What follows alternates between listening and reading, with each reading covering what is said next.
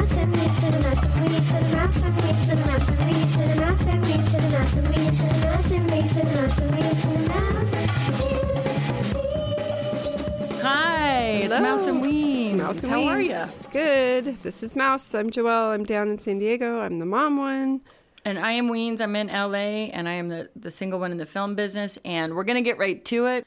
In the wake of what is happening right now with George Floyd, there's a lot of protests going on still, and we thought it was important to talk about it. So we sat down here with some of our good friends to talk, listen, and discuss and hear thoughts on racism, Black Lives Matter, George Floyd, and what can we do in our own lives and families to work towards a solution. We'll intro these people. First, you're going to hear Ahmed Hassan. He is a longtime friend. He's been on our podcast before. He calls himself a 46-year-old black man with an Arab name because his father went to San Quentin Penitentiary for 6 years and became a Muslim. He is a landscape professional in Northern California, best known as the original host and co-creator of HGTV DIY Network's Yard Crashers. He's a dad of 3 and says he'll be a father to those who need him. He's a green industry expert, and he is a great person. You can find and follow him by searching Ahmed Hassan Landscaper. And the second voice you're going to hear is Angelo Moore. He's an artist, a poet, a musician. He's been the lead singer of Fishbone since 1979, with their slogan being "Fuck Racism." He also has many other musical projects and collaborations as Dr. Mad Vibe. One of the projects is The Brand New Step. Another one is Project Infidelica with members of Doc and War and Sammy Hagar. And he's done a bunch of worldwide tours with celebrating David Bowie. And you could be a part of his world, his crazy world, on patreon.com/Angelo Moore. Then you're going to hear from Marlene Bell. She is from Oakland, California, and has big footsteps to follow because her father was the very first African-American optometrist on the West Coast in 1939, doing amazing things, opening clinics, advising people, and founding Vision Service Plan, VSP. So Marlene then paved her own way. She graduated from UC Davis. She taught in the classroom for 27 years, and she also spent that time conducting teacher training in diversity, and later became a union organizer for the California Teachers Association. She became the assistant executive director in charge of more than half the state, and she is now retired. She owns a store in Oakland and told us the story about how it was saved from damage the first 2 nights of riots in Oakland, but then the third night it was damaged, but she had a great attitude about it, saying, you know what, it's only stuff, it's the cause that matters. Now she and her husband Bob run a walnut farm, and you can visit their website at bellranch.net. And our fourth guest is Michelle Harper, an amazing force in the creative and healing spaces. She grew up on the East Coast and had a flourishing career in the beauty, design, and fashion industries, working at Bergdorf Goodman, Saks Fifth Avenue, Barney's in New York. And she was the first African-American woman founder and director of an internationally acclaimed high-fashion hosiery company called Look from London Hosiery. She worked with companies in Paris and all over the world, and after moving to California, now works as a clinical hypnotherapist, an esthetician, and she works in sound and energy healing, Reiki, and color therapy. So you can find Michelle at breathefocushhypnosis.com, and usually somewhere in Angela's orbit because they are significant others. And then there's the 2 of us. We're thankful for these guests. We are ready to learn. We're ready to support. We want to help raise awareness to people's stories. And again, this is just friends having an open, honest dialogue that we hope can help. We're going to put information from this and a transcription of this episode on our show notes on mouseandweens.com. And we'll put the video version on our YouTube channel. So we hope you enjoy, and please look for more episodes like this in the future. Here we go. My name is still Ahmed Hassan. I'm still a 46-year-old black man until September, where I'll be 47, who has lived my life probably more so in the white community than I have in the black community. I've had both, but I currently reside in Cameron Park, California, which is very white and very right. And it works for me. One of the first things my mom said when I told her I was moving to Cameron Park, she was like, "Are there any black folks in Cameron Park?" I said, "No, Mom. You know, I'm the one." I go in, I live amongst the white people, I show them that we're all the same, and then all y'all come on up the hill. So that's what you call a fly in the buttermilk, man. it's kind of been the story of my life. It's why I know people like Julianne, and it's how I relate to people like Marlene, who lives in Winters, California, because I lived there too, and it's not known for its Black community. And her daughter, Marlene's daughter, and I actually went to the same elementary school in Davis. Mm-hmm. Wow. I was like one of the Black families, and she was one of the Black families, even though her daughter is probably lighter than Marlene, so nobody really knows what she is. She just has a big old fro. And then there was like one other family, and that was it. So we had some common ground there. But the reason I think that we're all here is because I also grew up with Julianne for a time as a child and met her sister Joelle. And now these gals have this podcast. And of recent, I've been sharing back and forth with Julianne. You know what, Ahmad? I grew up in a white neighborhood, man, flying the buttermilk, Woodland Hills. My family was one of the first Black families in Woodland Hills, California, man. So, yeah, and then Julianne was saying you were bussed out of Woodland Hills over to the Black community as a kid. No.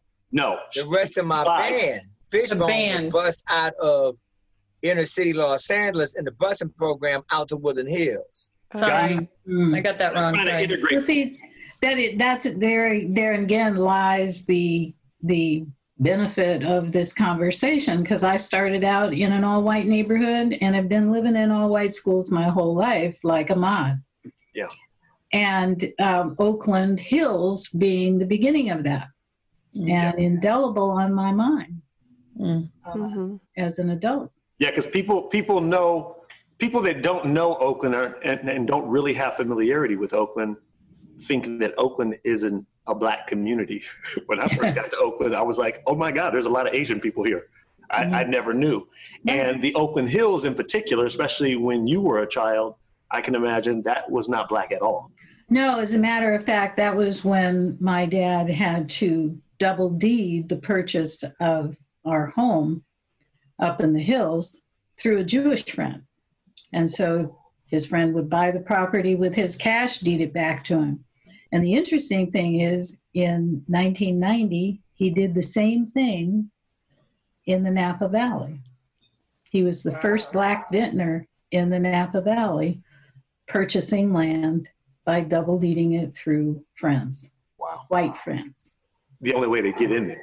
The only way to get in there, right. You guys were raised more in the white community. Did you experience like this conversation off the tails of George Floyd and wanting to have open dialogue? Just wondering what your experience was then growing up. Did you experience I can tell you racism? I can tell you the very first day of kindergarten for me, and one of the reasons why I became a teacher. I walked into class with my mother like all the other kids. A lot of kids were crying because mom's walking out the door. And my experience was, children were led off to a different activity other than focusing on mine. As the teacher led me over to the paint station, she took me by the upper arm, squeezed it to the bone, and said, "Wouldn't you like to paint?" And I knew right then and there where I stood in that classroom. As a 5-year-old. The teacher did this to you? Yes, absolutely. Yeah. So you see, the racism I experienced in all white settings went from there to being spat on and all kinds of other stuff. But I had to endure because that was my school. And where was this at again? Well, my kindergarten experience was in Oakland. Oh, in Oakland, California. Right, in Oakland. We moved for a period of time up to Victoria, British Columbia. Wasn't as bad there. You could survive pretty well because they did not have African Americans as their lowest level of elitism in that community. The Native American was the lowest level of on the social totem pole, right? The Indian, on the right? social totem pole, that's right. And so I managed to get a step above that. So I was not as much a target, but very much a target when I went back to the San Ramon Valley to Danville. And in Danville, that's where I got to get spit on for being African American in their classroom. And that's where and you call it Damville. It still is. See, and I'm kind of ashamed, and not ashamed, but we grew up in San Ramon right next to Danville, and I experienced feeling like we didn't have a whole lot of culture there at all. And it, you know, I hit 16, 17, and I went and lived in Berkeley and Oakland for years, but because I wanted that diversity, but it was very, very, very white. Huh? And I said, you haven't been back ever since, because I've never been back. True. I know. And then I grew up, you know, obviously in the same spot. And then I'm kind of repeating the same thing with where I live now. I live in San Diego in a super white suburban area with my 3 kids who have, you know, 2 or 3 black friends, and that's about it. And we have a couple families we're friends with, but, you know, not super close with. So I want to do better for the next generation and be more inclusive. And what we're kind of feeling like, I guess that thing, white guilt, white fragility, everybody's talking about, you know, but we want to have this platform so we can talk about it and figure out if there's, you know, feelings and what people can do to help the cause and make things better. That's good. That's good. Because, you know, sometimes I forget because I keep myself in a bubble the majority of the time. I would rather consider myself not of this world than am. That's how I keep my art pure and my music pure and all that shit. So, you know, I know it's a lot of racism out there and everything, but because I've been so used to it, you know, and I grew up getting chased by rednecks in my, you know, Woodland Hills on the way home from the bus and all the rest of that, you know, and all that type of shit. And I ended up, I ended up hating white people. Some good music came out of it, some good lyrics. I embraced the punk rock culture because the punk rock culture was a part of the white culture that just hated everybody, right? Especially white corporates. They give them a choice to like him. Yeah. So the black culture was always underground anyway. Had to be. But all the white boys and everything, you know, out of my neighborhood, all the punk rock that was there, it just gave me a reason to hate white people right along with the white people that hated white people too. So I was like, hell, man, this is my people.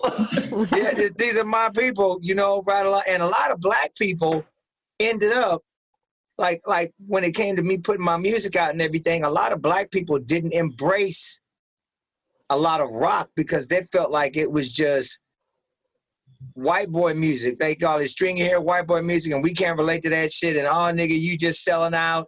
Right. You know, you just Uncle Tom and shit like that. But I'm like, no, actually, this is like black. This is like all derived from black music. And so when my own black people couldn't embrace what I was doing, even in my own household, aside from Richard Pryor, Red Fox, Flip Wilson, the closest thing to rock that my family got to was Jimi Hendrix. Right.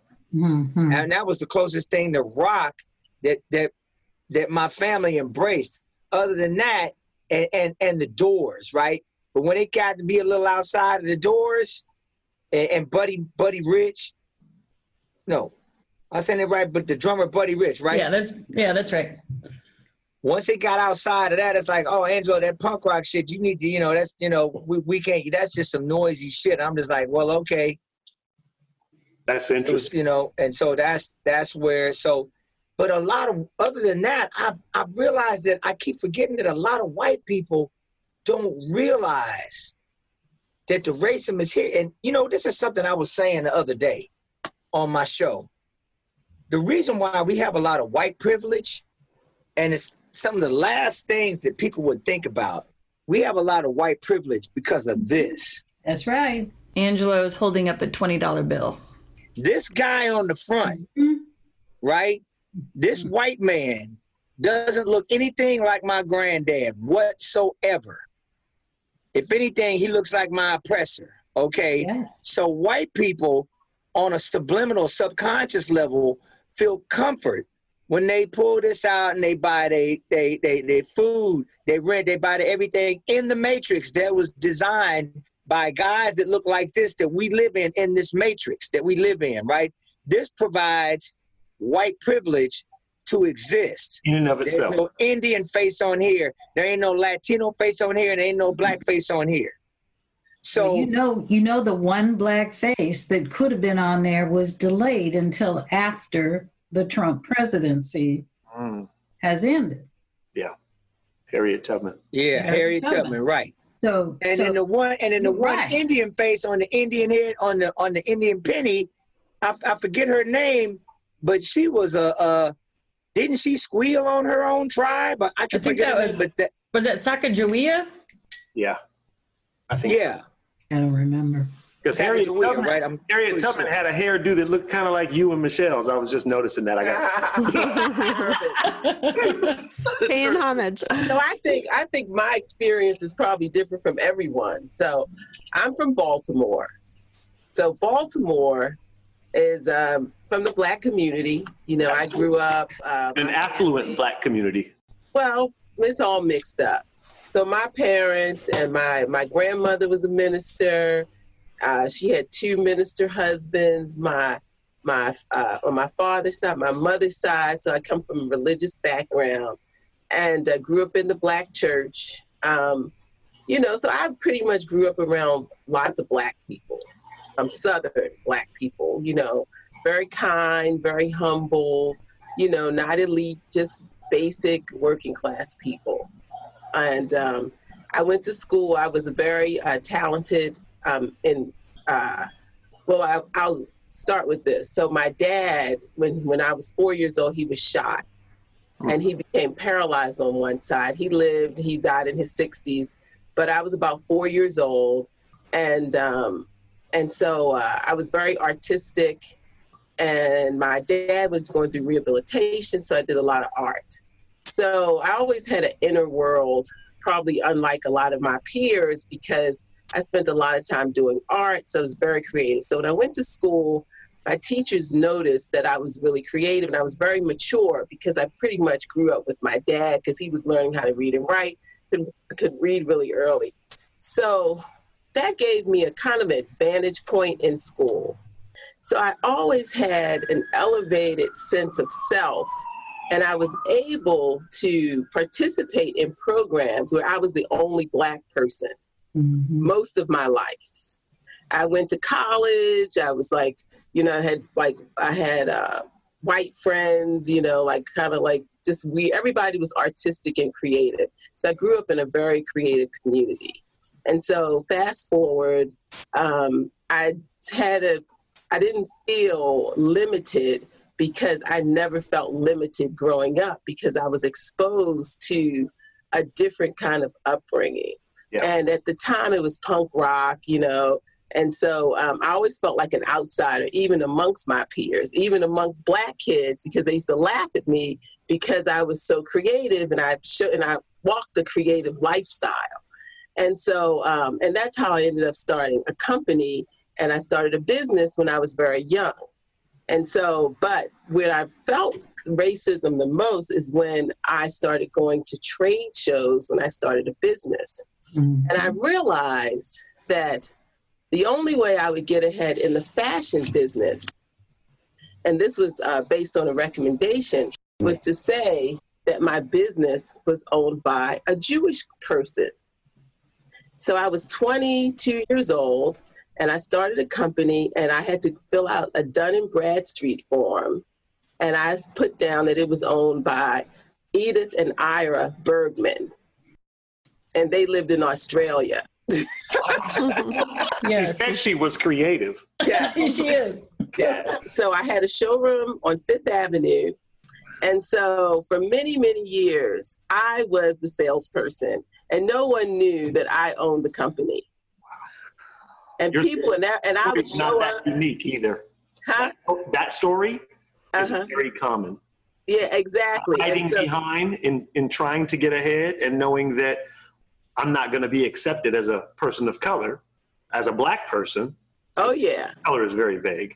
Exactly. Can I ask you this? Because this was brought up saying that our country still is run by white supremacy, Absolutely. which is confused with white supremacist, which a lot of white people get that confused. I think it's both. I think this country has always run on white supremacy. And we have all lived that, learned how to move around it to a certain extent. But it is also run by white supremacists. And whether you call it a person who holds on to title and privilege and doesn't recognize the issues of diversity and inclusion, but maintain the status quo, you are now a country, because of who our leadership is, past and present. We are a country that has been run on the principles of white supremacy. And that's why you're seeing people in the street now. They're finally getting it. My problem is, are you going to keep getting it? We've gotten it before. We can go back to Rodney King. We can go back to lynchings. We can go back to all kinds of horrific conditions that cause people outrage. We can go back to the civil rights movement, where we were beaten in the street, hosed down. Are they going to keep getting it? And will they show up and vote? Do they understand the value of democracy? They want change. We all want change. And is the voting, when people vote, because see, we can vote all we want, right? And is it going to count? Is it going to count once it gets there? That's right. Is it going to count? And that's when, and you know, I think that, I don't like to be negative, man, but I just don't think it's going to count when it gets there, because it's in somebody else's hands that regular people don't have access to.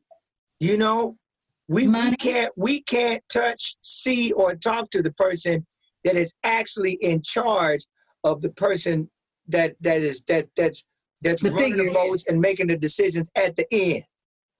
Yeah, I would imagine the feeling is one of distrust. There's no trust in the system. There's no trust in people with power based on history, based on what's going on now. So that's hard for hope. That's hard to have hope in that system. I think that we're going to see change, and we're already seeing change. You know, there's now this movement to defund the police department. I don't see a parallel movement to ban assault rifles, and we can't get a bill to ban lynching through the Senate. Now go figure. Why is that? What is going on there? You have people who have one person held it up, was allowed to hold it up, and that was Rand Paul. He felt it was too broad. They're arguing over the language. Okay, we argue over language all the time because language is important. It describes intent and it defines parameters. But one senator is holding this thing up, but there's more than one senator. 410 members of Congress approved the language and went to the Senate. The language of, you mean the word lynching? Yeah, lynching, because there's a whole anti-lynching language. We do not have a law against lynching in this country still. There's no law against lynching. Well, yeah, there ain't no law against lynching because this shit keeps happening. But you see, there's different kinds of ways to lynch somebody. Yeah. Mm-hmm. You know, there's the overt and the covert. Which is what just happened. Oh, sorry. Which is exactly what happened. That man put his knee on George Floyd's neck and lynched him. And lynched him. It didn't have to happen. It didn't have to happen with a rope, and it was posing. That's a homicide. Posing while he did it.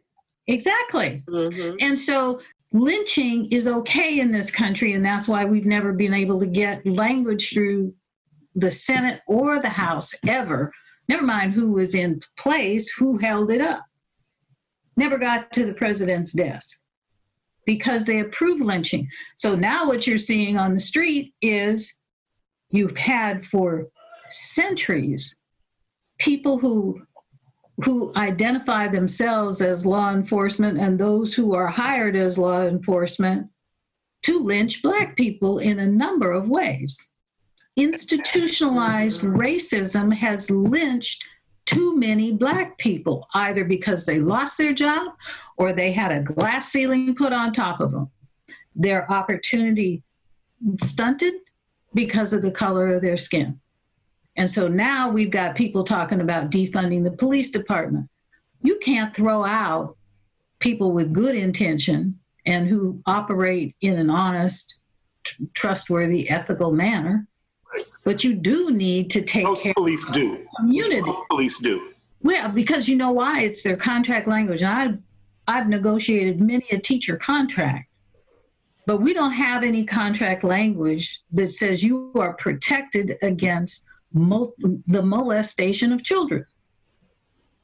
And the union does not protect a teacher who is accused of touching a child inappropriately.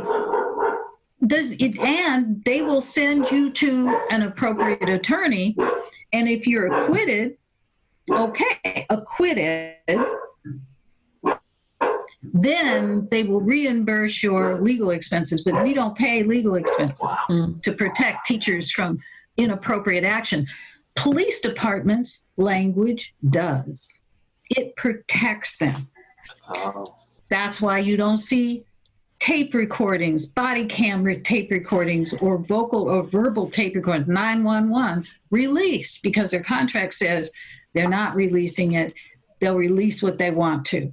They're to protect that officer. And you know, Van Jones was talking, he's the attorney, and he was talking about trying to change that now. You can't sue a cop individually. And once they join the force, basically they're part of a gang, and that gang is going to back each other up. So there's no accountability. And it's called an injury to one is an injury to all. Well, the same thing now applies for African Americans. You have injured and killed and lynched George Floyd. And we have seen through benefit of technology, people recording this over and over again. You can't kill Black folks or white folks without consequence. But the problem is it's disproportionate. When you look who's sitting in prison, you know how much leverage cops have to kill or lynch or stunt someone's life. And I think people have seen enough. But being cooped up with a pandemic only helps. It only helps because it's focused. Yeah, and it was something about this video too. I was hearing different people talk about it, that the framing of it, like seeing his face looking right into the camera with his hands in his pockets, and then seeing George's face right there on the ground calling for his mom. I mean, just almost cinematically, maybe it's the movie industry or something, but something about that video and all of us being at home and seeing it over and over. And you know what? When I look at the fact that Chauvin, right, had his hands in his pocket and he's posing, right? No matter how much of a psychopath you are. It was a statement.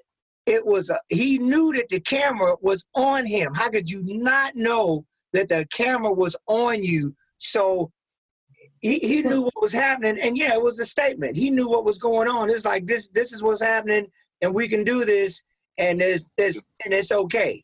But he had 18 complaints of excessive force filed against him. I want to ask a question. Oh, before that. I want to ask a question. I want to ask a question, Angelo. I want to ask a question, Michelle. And I want to ask a question, Marlene, because I'm asking you because I want your Black opinion. He knew he could get away with it because of what, Angelo? Because of his white privilege. That's right. Michelle, he knew he could get away. Why did Chauvin know he could get away with it? For me? Yeah, Marlene. Okay. He knew he could get away with it because he was protected by his contract. He was protected by city leaders. He was protected by his race. Bottom line. This man knew he could get away with it because he had already gotten away with it. He had 18 complaints of excessive force already on his record. He should never have been a cop. He shouldn't have been still working. He was involved in 5 deaths of different people under his custody.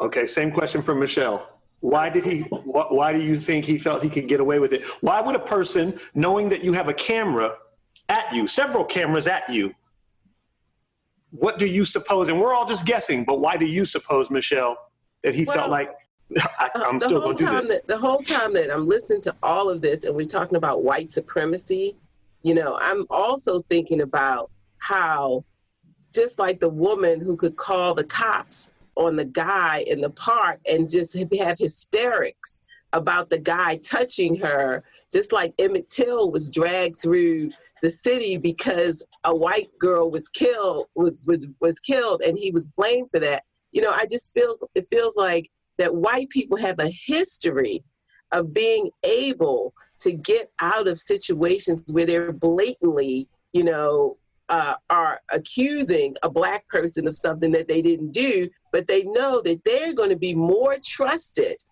than the Black person or the Black voice, no matter what. It's like their voice has more power than the person of color. And so, but here's the thing I want to get to you, Michelle, and you might not, Marlene, you might not even know this. You can get away with that when it's a Black man, especially. Yes. Because Black men in particular, Angelo over me, simply because of the complexion of his skin, is considered more dangerous. That's right. Angelo over me is going to be dealt with differently than Very differently. Yes. That's what's plain, and it's true, and it's known in the Black community. Right. And apparently some in the white community know this, others might not. And I think that's what all of this fuss is being about. It's not about George Floyd. Nobody's saying George Floyd was a role model citizen. No. We're saying he didn't deserve to die, and he was killed, and it was made okay by Chauvin and all of his accomplices, his brotherhood, because, this is a crazy Black man. Yeah. We could probably get away with this shit. But you have Tamir Rice, who was treated the same way. A camera on him. But you also have George Swimmy, who was 14, accused of murdering a white girl and electrocuted. Yep. And just 5 years ago, they found that he was innocent. Because it's, trust and survival. Yes. It's all about the trust issue. And here throughout the world, the color of your skin means you can't be trusted. That's right. Your voice, you don't have a voice, and you can't be trusted because you're darker, you're browner. And that's the thing. If you are a person of color, they don't hear what you're saying. They don't believe what you're saying because the first thing people see is the color of your skin. And you're judged by that immediately when you walk in the room, immediately when you get on the bus, immediately when you go in the store. You're like, oh, here comes somebody brown, here comes someone Black. Okay, we can't trust them because they're untrustworthy. And so I better watch them closely because that person is not trustworthy. They have the ability, but you know what? But I was saying in terms of my practice in, metaphysics, et cetera, that is the trust issues. That's the basis of all of this. And I really believe a lot of it is based on guilt. Of course, you're not going to trust a person that you have you strip them of all their rights. You've been mean to them. It's like a dog. You're going to treat a dog bad, and then you're going to say, hell, come on and play with me. After you've starved the dog, kicked the dog, you got the dog locked up, and then all of a sudden you're going to be like, oh, well, you know what? You're kind of cute. I'm going to let you off the leash. That dog is going to be like, oh, no. And so there's that fear of the guilt of just being mean and horrible to people of color. And now all of a sudden, you know, oh, they're free now. Ooh, oh, I don't know. I know, you know, my family has a history of being horrible to Black people.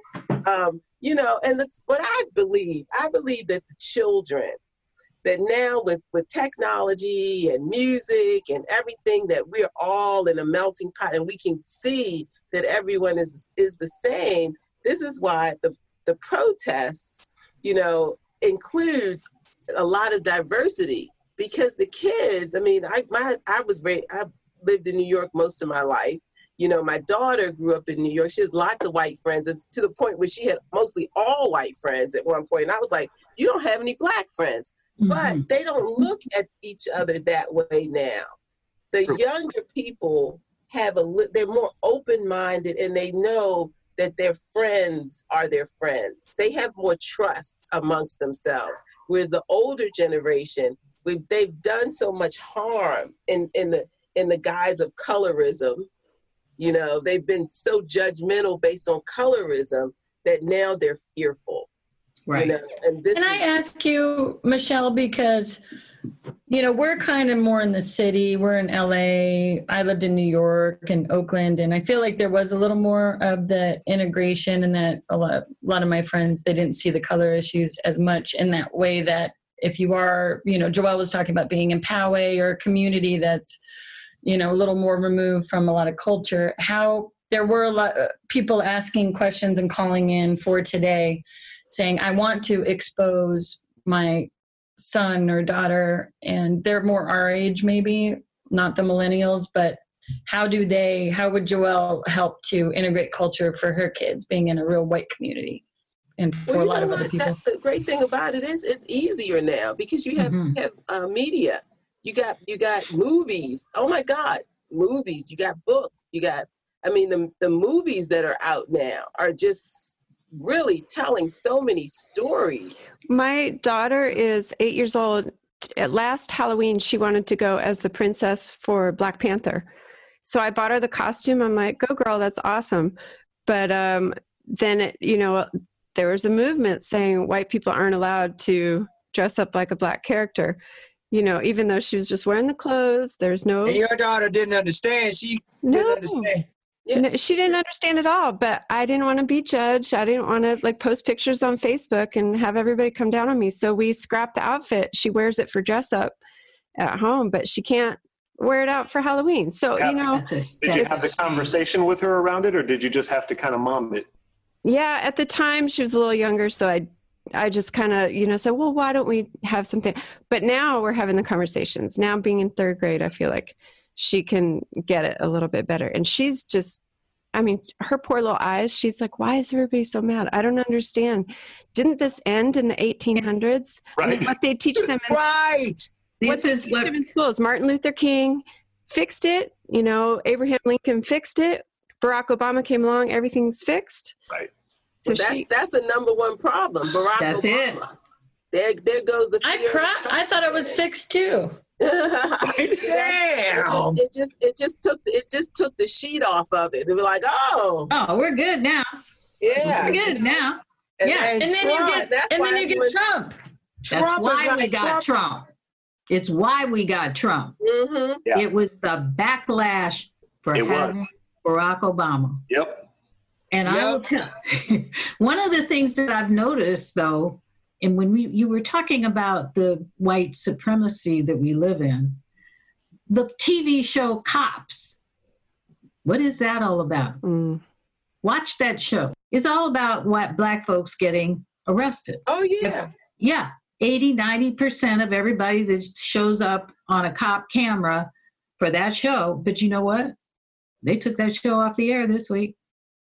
They took it off the air. It's a good thing because it's nothing more than demonstrating the lynching that Black folks have been getting from police for years. Black folks and Latinos, man. Right. And it's also a one-sided lynching show, which won't really show the heinous crimes that are going down and being protested. And you know what? As I talk about, when I start talking about this type of shit, You got black people and you got brown people, which are Latinos and Indians, right?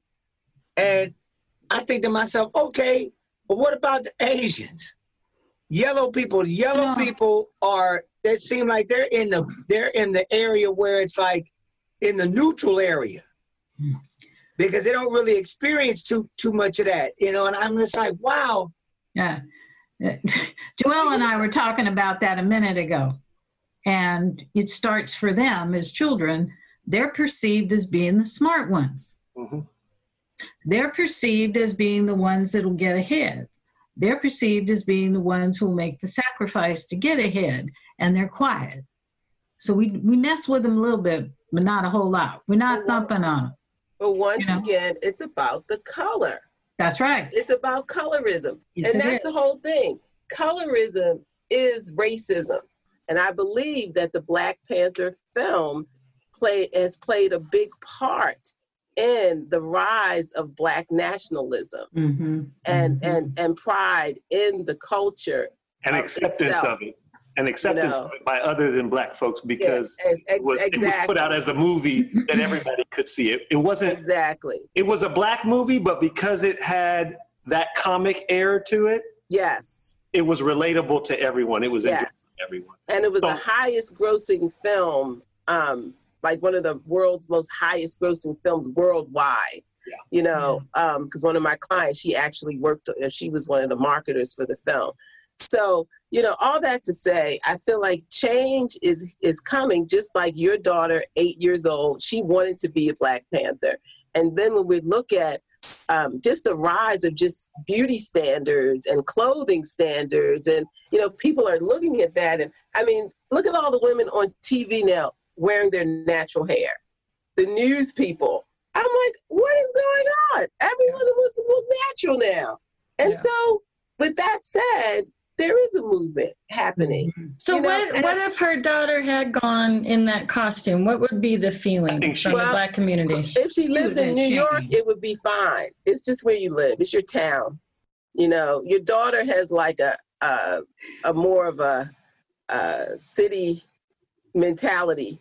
So should she, like in the future, should you just go for it and be the one to set the precedent? If you're going to go for it and set the precedents, you've got to prepare her for what she may come across, and she has to be able to answer to it like she would in any other situation. But she's got to have her own inner strength put together, and she also has to have her verbal response ready to go. So Joelle, as someone who is aware of the Black community but doesn't have an intimate connection with it, has to also be able to you got to do the same thing for your daughter that you want your daughter to have. So the same diversity you want to see in your daughter, you have to submerge yourself in that as well. That's right. No matter how uncomfortable it is.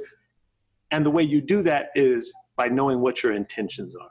But you talk to Black folks because you want to understand the intention and you know where your heart is at. And it doesn't matter if you do something or say something that's offensive, when you give acknowledgement to that and you know that your intentions were pure, then you change that. Because I've offended Asian people. I've offended white people.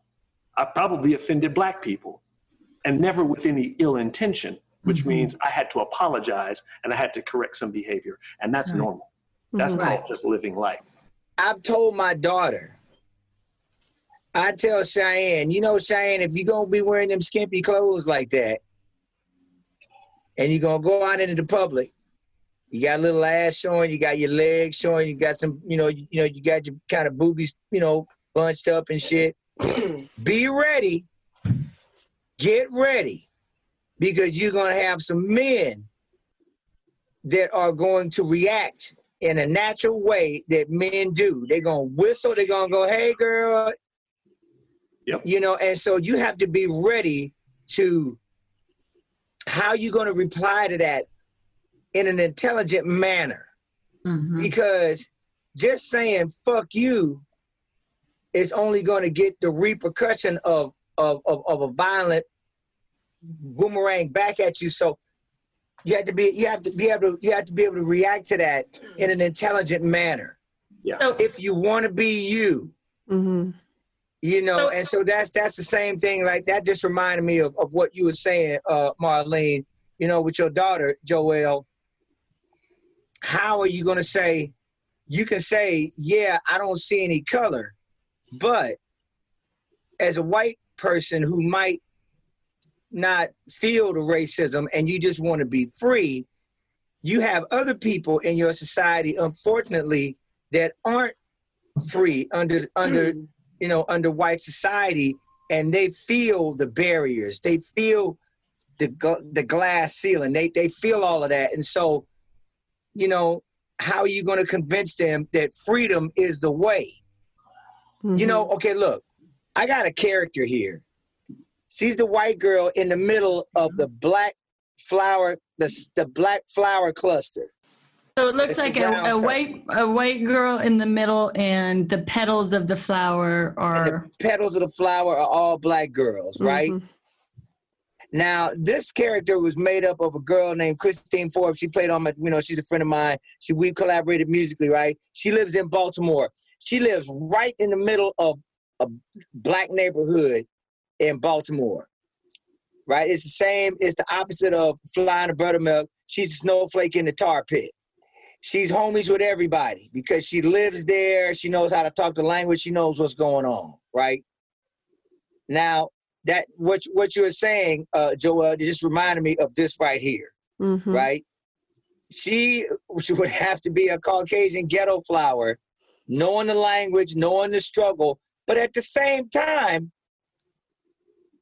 the Caucasian ghetto flower could automatically pick herself out of the black flower cluster and go to the land of Caucasia if she wanted to, and fit right in and not have to deal with none of that shit if she wanted to.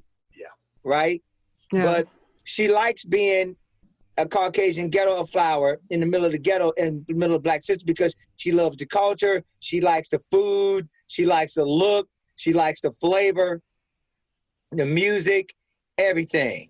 The way to not be racist is to immerse yourself in all cultures and communities. Yes. That's how you're not be racist.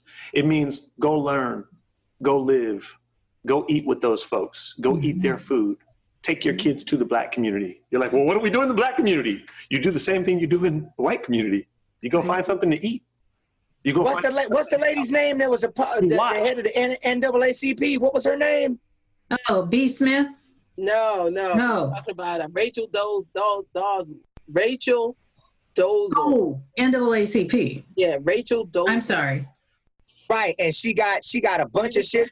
She was pretending to be a black woman, but she was totally, Rachel Dolezal. They have a whole thing about her. I remember that. But man, she got so much shit for it, and I kept thinking to myself, why are these black people giving her so much shit when she is in the position of advocating for them, right, and killing it. She's killing it. She was doing great. But now you got jealous haters, black people. Because she wasn't black. Because she was not genetically black. She was pretending. But she felt black in her mind. She felt black in her mind, right? That's what in hood, that's what you call a wigger. You call a white nigga, right? But she was really doing a great job. I'm like, why are y'all jealous? And then once they got rid of her, didn't nobody step in the seat, right? She moved on, but it's like, goddamn, motherfuckers. Joelle, I just wanted to say... She was a Caucasian ghetto flower. I wanted to say this about, for you and your daughter, the fact that she wanted to be a princess, because once again, it goes back to who she is. Because just her wanting to be that, don't discourage her from her natural inclinations. Right. Because of society, because if that's who she is, then you have to talk to her about why she likes that and what that means to her, and then empower her to make her own choices and be courageous in whatever it is that she wants to do. That's right. Because it goes back to with me. Everything I've ever done has gone against my family values. However, it's okay because my mother encouraged me and she said, you know what? you're just ahead of your time. It's okay for you to like these things and to want to do these things. Because I think the biggest cause of mental illness is when parents do not allow their children to follow their natural inclination. Exactly. And discuss it with them and ask them, why do you want to do this? And what does that mean to you? Because just because society doesn't approve of things does not mean that you have to follow that. That's how we change the world. We change the world with the things that are given us within, you know, because a lot of great inventions, a lot of things would never have happened in this world if people did not follow their natural inklings and their talents to be creative and to write books or to make stands. So maybe your daughter has the ability to change the world and your community, but you have to encourage her. You can't limit it. Own guidance. Right. Correct. I know. It's that line between protecting somebody, right? I didn't want her to get teased and feel less than, and maybe I'm projecting. It happened to me when I was in first grade. I think the first little boy I kissed was this little black boy at my school, and I got majorly teased for it. I mean, I got shut down and was made to feel a lot of shame, and that stuck with me. So, you know, you want to protect your kid, but you got to let them go out there and change the world. Smiling. I like that. What are you smiling at, Angela? I'm smiling because it just reminded me of when you were saying that the first boy you kissed was a black boy in school. What the Klan would say is, if it's one thing worse than a nigga, it's a nigga lover. What can I say? He was cute. Yeah. Hey, do you guys mind if I'm going to single each of you out with a question that we had people call in with questions. A lot of listeners are white women, a handful. A lot of people are in different countries, so they're going to be learning a lot about American culture. And so, Angela, we'll give you the first one. Your thoughts on all lives matter versus Black Lives Matter. And if anybody else has something to say about it, please. Oh man, I knew that was coming. Listen as I go. I knew that was coming. I knew that was coming. Yeah. Well, yes, all lives matter. Of course, all lives matter, right? But I know being a Black American in a white society, right?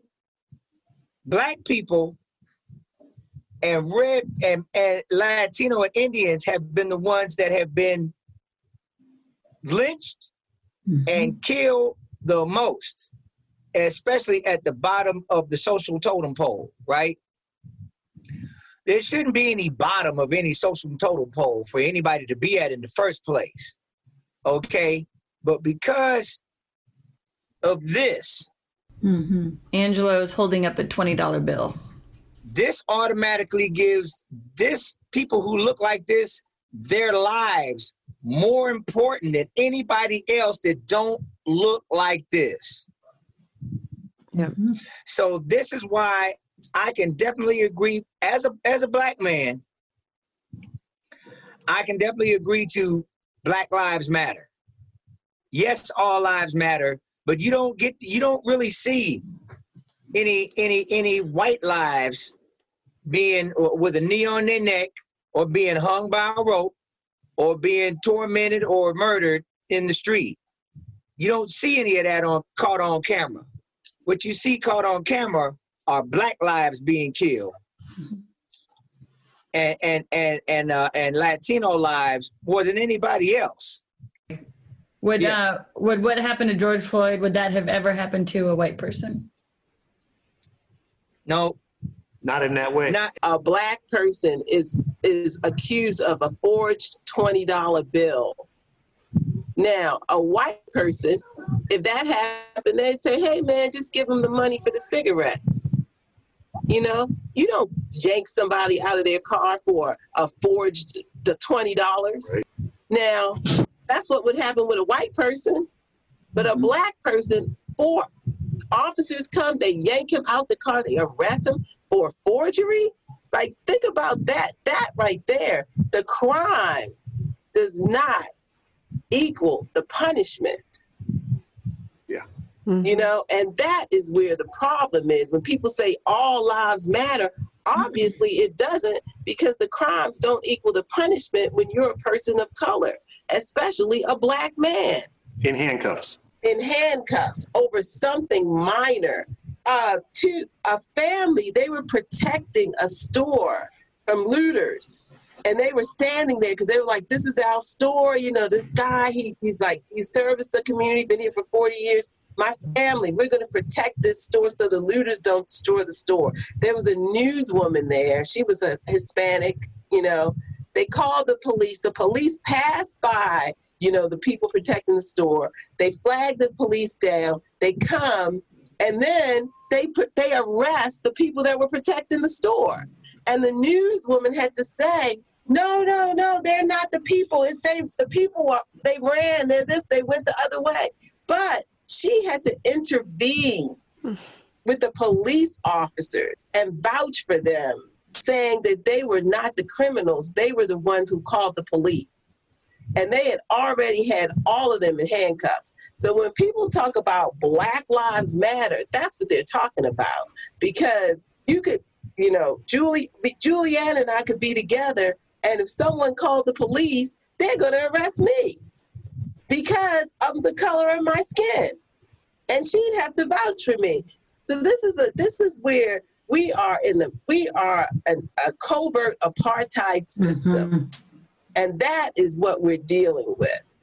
And it's getting stronger and stronger now because of Obama, and Black people feel like they've gotten too comfortable and feel like that we are rising up. Marlene, you were agreeing with that. I fully agree with that. And one of the pieces of data that I would point this person to who's asked this question is Michelle Alexander's book, The New Jim Crow.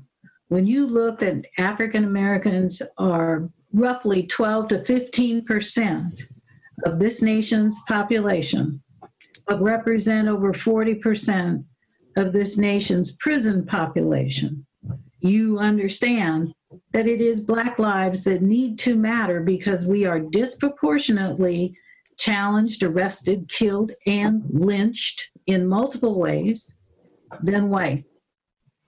And I think this is why Black Lives Matter needs to be the hallmark. Yes, all lives matter, because I don't want any other race facing what we have faced. But what we have faced has to stop. It's a unanimous answer, and the coined phrase Black Lives Matter bothers a lot of people. I thought about it last week, and I said there's a lot of white folks that can't even say Black Lives Matter. Mm-hmm. There's a lot of white folks that can't even say the word black because they don't even feel comfortable saying the word black. They think they're going to offend someone. Are we African American? Like, because they don't know how to refer to us, they won't refer to us. They won't say anything because they're just unsure. Mm-hmm. What we're saying is Black lives matter too. Black mm-hmm. lives also matter. Mm-hmm. Black lives matter as well. As well, right. But we coined it to truncate it and just said Black Lives Matter. To make a point. To make a point. You know, hold up. That brings me back to this. Need that shirt. Angela is holding up a flag that says fuck racism. And that shirt. Now, you know, for a minute, I remember a couple guys in my band, they were like, Angelo, or we can't say fuck racism because fuck racism is too offensive and it's going to turn people away. So at one point we redesigned the shirt to say, oh God, like no more racism or something lighter than this, something lighter than fuck, right? And I was like, hey, no, man, no. We need to say fuck racism because first of all, you got a lot of hard-headed people out there, right? Unless you get in their face and say fuck racism, that narrows it in. Yeah. There's only one way you can look at the word fuck. Fuck is a negative exclamation point, right? There's no way around that shit. If you give them any kind of like room outside of that lane, then people can go, oh, it's okay. You know, it's all racism. Ain't nothing, man. It's all right. We can kind of get rid of it. Maybe we can no, fuck racism. On the George Clinton tour with Funkadelic, Fishbone, Funkadelic, Dumpster Funk, I would go out in the audience, right, with a flag that looked like this, but the pole was 10 feet tall, and the flag was 5 by 8, or maybe 10 feet long and 5 feet up and down, right? So I go out there and I wave this flag all around the audience, right? Walk around in the audience and waving this flag right before we go on stage, right? So I remember we were in Northern California at this venue, and I was waving the flag. So the security comes up to me and he goes, "You can't do that." And I was like, "Why not?"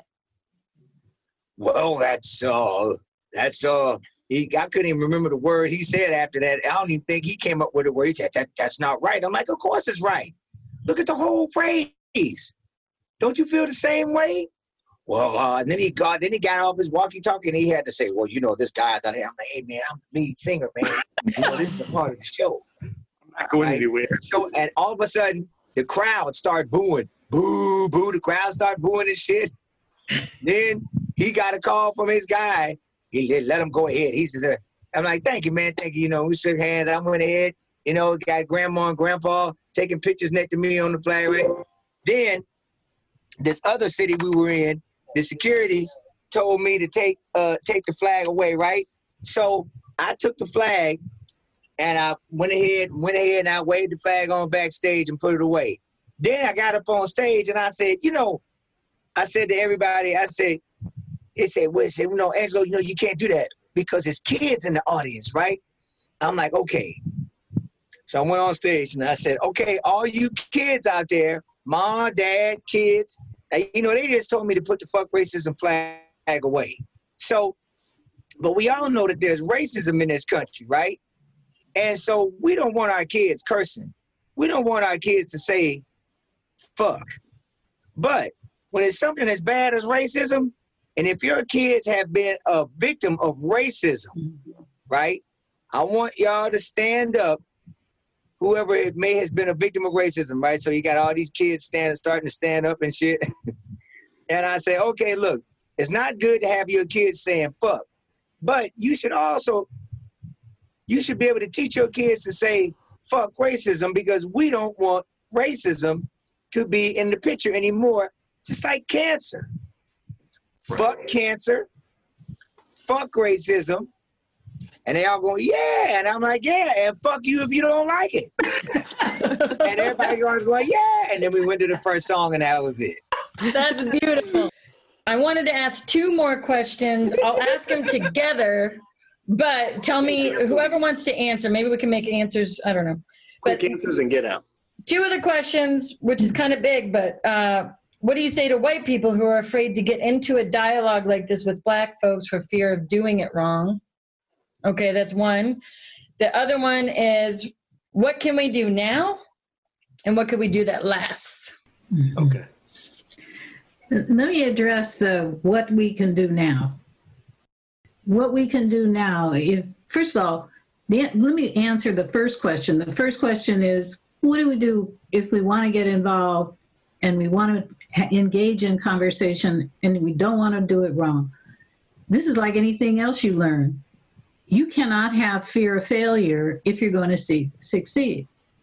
So set it up so that you can be successful and own up to what you know and ask about what you need to know and be sure that you're learning the lesson of what you've learned. And then, what do we change? We have to change nearly everything about what we're doing. From buying a home, the financial institutions have to change. They cannot be redlining neighborhoods any more than grocery stores can and still do. In some poor neighborhoods, you can't find a grocery store, but you can find a Popeye's chicken. Planning commissions have got to change what they're doing, and financial institutions have to change as well. Our political structure has to change.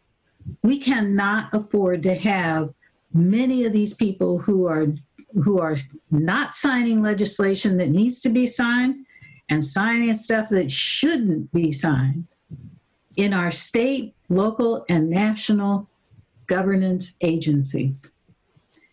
We need to vote. Voting is important. I think we've learned the lesson of why we need to vote. Voting is an act of a decision, but you got to be educated about the decision you're making. You don't vote for the cute guy because he may be a dumb guy. You don't vote for the pretty girl because she might not be the one you really want. You need to educate yourself about who and what you're voting for, because to do it any other way is to get what most of us don't like. Yeah. And yet we have a system that is set up where they can gerrymander districts and they can obstruct the right of people in this country to vote. We have been talking for a whole 3 years about the near constitutional crisis that is happening in Washington. And it keeps happening. And now we're down to nearly what I'm very worried about is that this country and this man are setting up a shadow government. A shadow government. When you bring people in who don't identify themselves, when you're militarizing the armed forces against its own people, this is the kind of stuff we see in other countries where there's a dictatorship or an authoritarian regime. And that's basically what we have. That has to change if we hope to create a structure that follows the value we say we have. Our values are acting every single day. And they stand up there and say, well, this is not our value. Then you better be operating on your value. What value is it? When you make a decision to pass a piece of legislation, who are you impacting disproportionately? Mm-hmm. And so, yes, everything has to change. And Black Lives Matter. And the structure of what we have is about to come down around our ears. And we're watching it happen. Hey, does anybody else want to comment on those last two questions? So I do, but I'm gonna go after Michelle. I wanted to say something about just in terms of white people and the person who asked the question. So first and foremost, okay, so this is what's happening to Black people. And now I want to address the white woman. So, okay, Black Lives Matter, right? So let's talk about, I know you guys may have seen The Handmaid's Tale. Okay, so when it comes to power, and so this is what people have talked about, in terms of, think about your fears. Like, what are you really afraid of when it comes to Black people? Because it all starts with your own opinion and your own judgment when it comes to people of color. And I think that's where people have to start the conversation with themselves and their families. Like, in your family, what have you been told? What have you heard? What have you seen? Like, what has influenced your opinion when it comes to people of color? And then examine your fears. Examine, when I see a person coming into my workplace, a person of color, and that person is my neighbor, am I getting anxiety? Am I starting to feel anxious because a Black person is in my office and sitting next to me? Or two sitting together. Or when I go to a restaurant and they sit me beside a Black family, am I starting to feel anxious? Because that's where it all starts. Because that's your subconscious mind telling you to be fearful, your fight or flight response. So this is where it has to start with examining why you feel that way. And is that like an automatic negative thought or process that you have inherently placed in your subconscious mind and it's in your DNA. And then you can start to change how you feel, because you're going to start noticing that it does not make sense for you to feel uncomfortable around people that you don't even know just because they showed up. Or you're standing, or the elevator thing. A black guy comes in the elevator. Are you automatically nervous because, oh, here's 3 black kids are in the elevator? Why am I so nervous about that? What does that mean to me? You know, and once you start looking at that part of your behavior and how you are personally feeling about people of color, then you can start to heal from that. Because so how other do you than that, feel? What do you do as an antithesis to feeling the fear with the 3 kids in the elevator? Well, you start rationalizing it and you think about they're just kids. That's it. Right. You know, they are just kids. And you could even say, well, what if they were? My suggestion is if you say, well, what if they were white kids? Mm-hmm. Start a conversation with them. They're kids. They're kids. Hey, how you guys doing today? What are you guys up to? It's called be kind. They're kids. It's called be kind and polite. Right. And strive to relate to people, speak to people, hi to people, hello to people, say nice things to people. Oh, you smell good. Pay compliments to people. We can do that with all people. That's of all right. different colors. It's a practice. And guess what? It's a practice I've done all my life. Mm-hmm. The part of it is I do it because it makes me feel more comfortable. Because when you meet a person or when you come across a person, there's like these barriers. It feels uncomfortable because you don't know them. Be friendly. Speak to a person. Say hello. I know in the Black community, we're raised to speak to people all the time. That's why we say, what's up? How you doing? We acknowledge people. Black folks, if me and Michelle don't even know each other and we see each other, we'll have an acknowledgement with each other. And Angelo the same way. It's the way we're raised in our community. And part of that is what has saved our asses in the community, because when you speak to a person, you help to break down that barrier, or you find out right away, oh, there is a barrier. Man, that right there, dude. I told my daughter, I took my daughter and her friend when they was like 13 years old, 12 years old. I took them down to Skid Row. I said, let's go walk around Skid Row. They walk around there like this. They got their arms all pinched up. They got their shoulders all pinched up. I say, relax. Relax. Say hi. Say hi to people when they come down the street. That's it. Say hi to the fucking bum or the crazy lady. Otherwise, they're going to be like, oh, they think they're too good to say something to us. Right. Right? And so that right there, I had to break that barrier with them really quick. I'm like, you say hi to the people in school when you go to school? Say hi to the people on the street. So it seems like it's all about fear too. Everybody needs to just go out there and not be afraid to talk to people, because, you know, maybe a white lady would say, I do want to say hi, but I don't want to come across as trying so hard. Like, oh, right. I need a black friend. So I'm going to say hi, but then they're going to think that I must be racist. I'm trying to get over my racism. So I'm like, I need my token black friend or whatever. You always hear this too, but it's like, get over yourself and just get out there. But you cannot control someone else's response to you. You can only control your behavior and how you present yourself. Mm-hmm. And Joelle, you're not alone. We're all doing it. When I go into where I live up here in Northern California, where it's mighty white, I will be the only black guy in an establishment. And I'll walk in there and I need to acknowledge people. And I'll hold the door for a gentleman if he's going in the bathroom and we're switching, we're exchanging, you know, and I'm kind and polite and I say, excuse me. And I acknowledge, hey, how you doing? And I don't know if I want to say, how you doing, bro, to a white boy. I don't know. Sometimes I do, sometimes I don't. Yeah.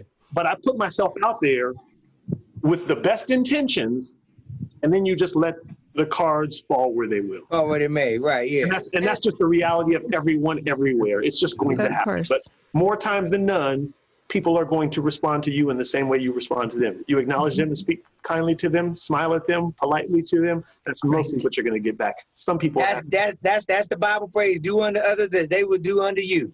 There it is. Most people have good intentions, you know, and that's the thing that we fail to realize. You know, most people are good people. you know, and when we go around assuming that people are not, that's what you're going to get. Assuming?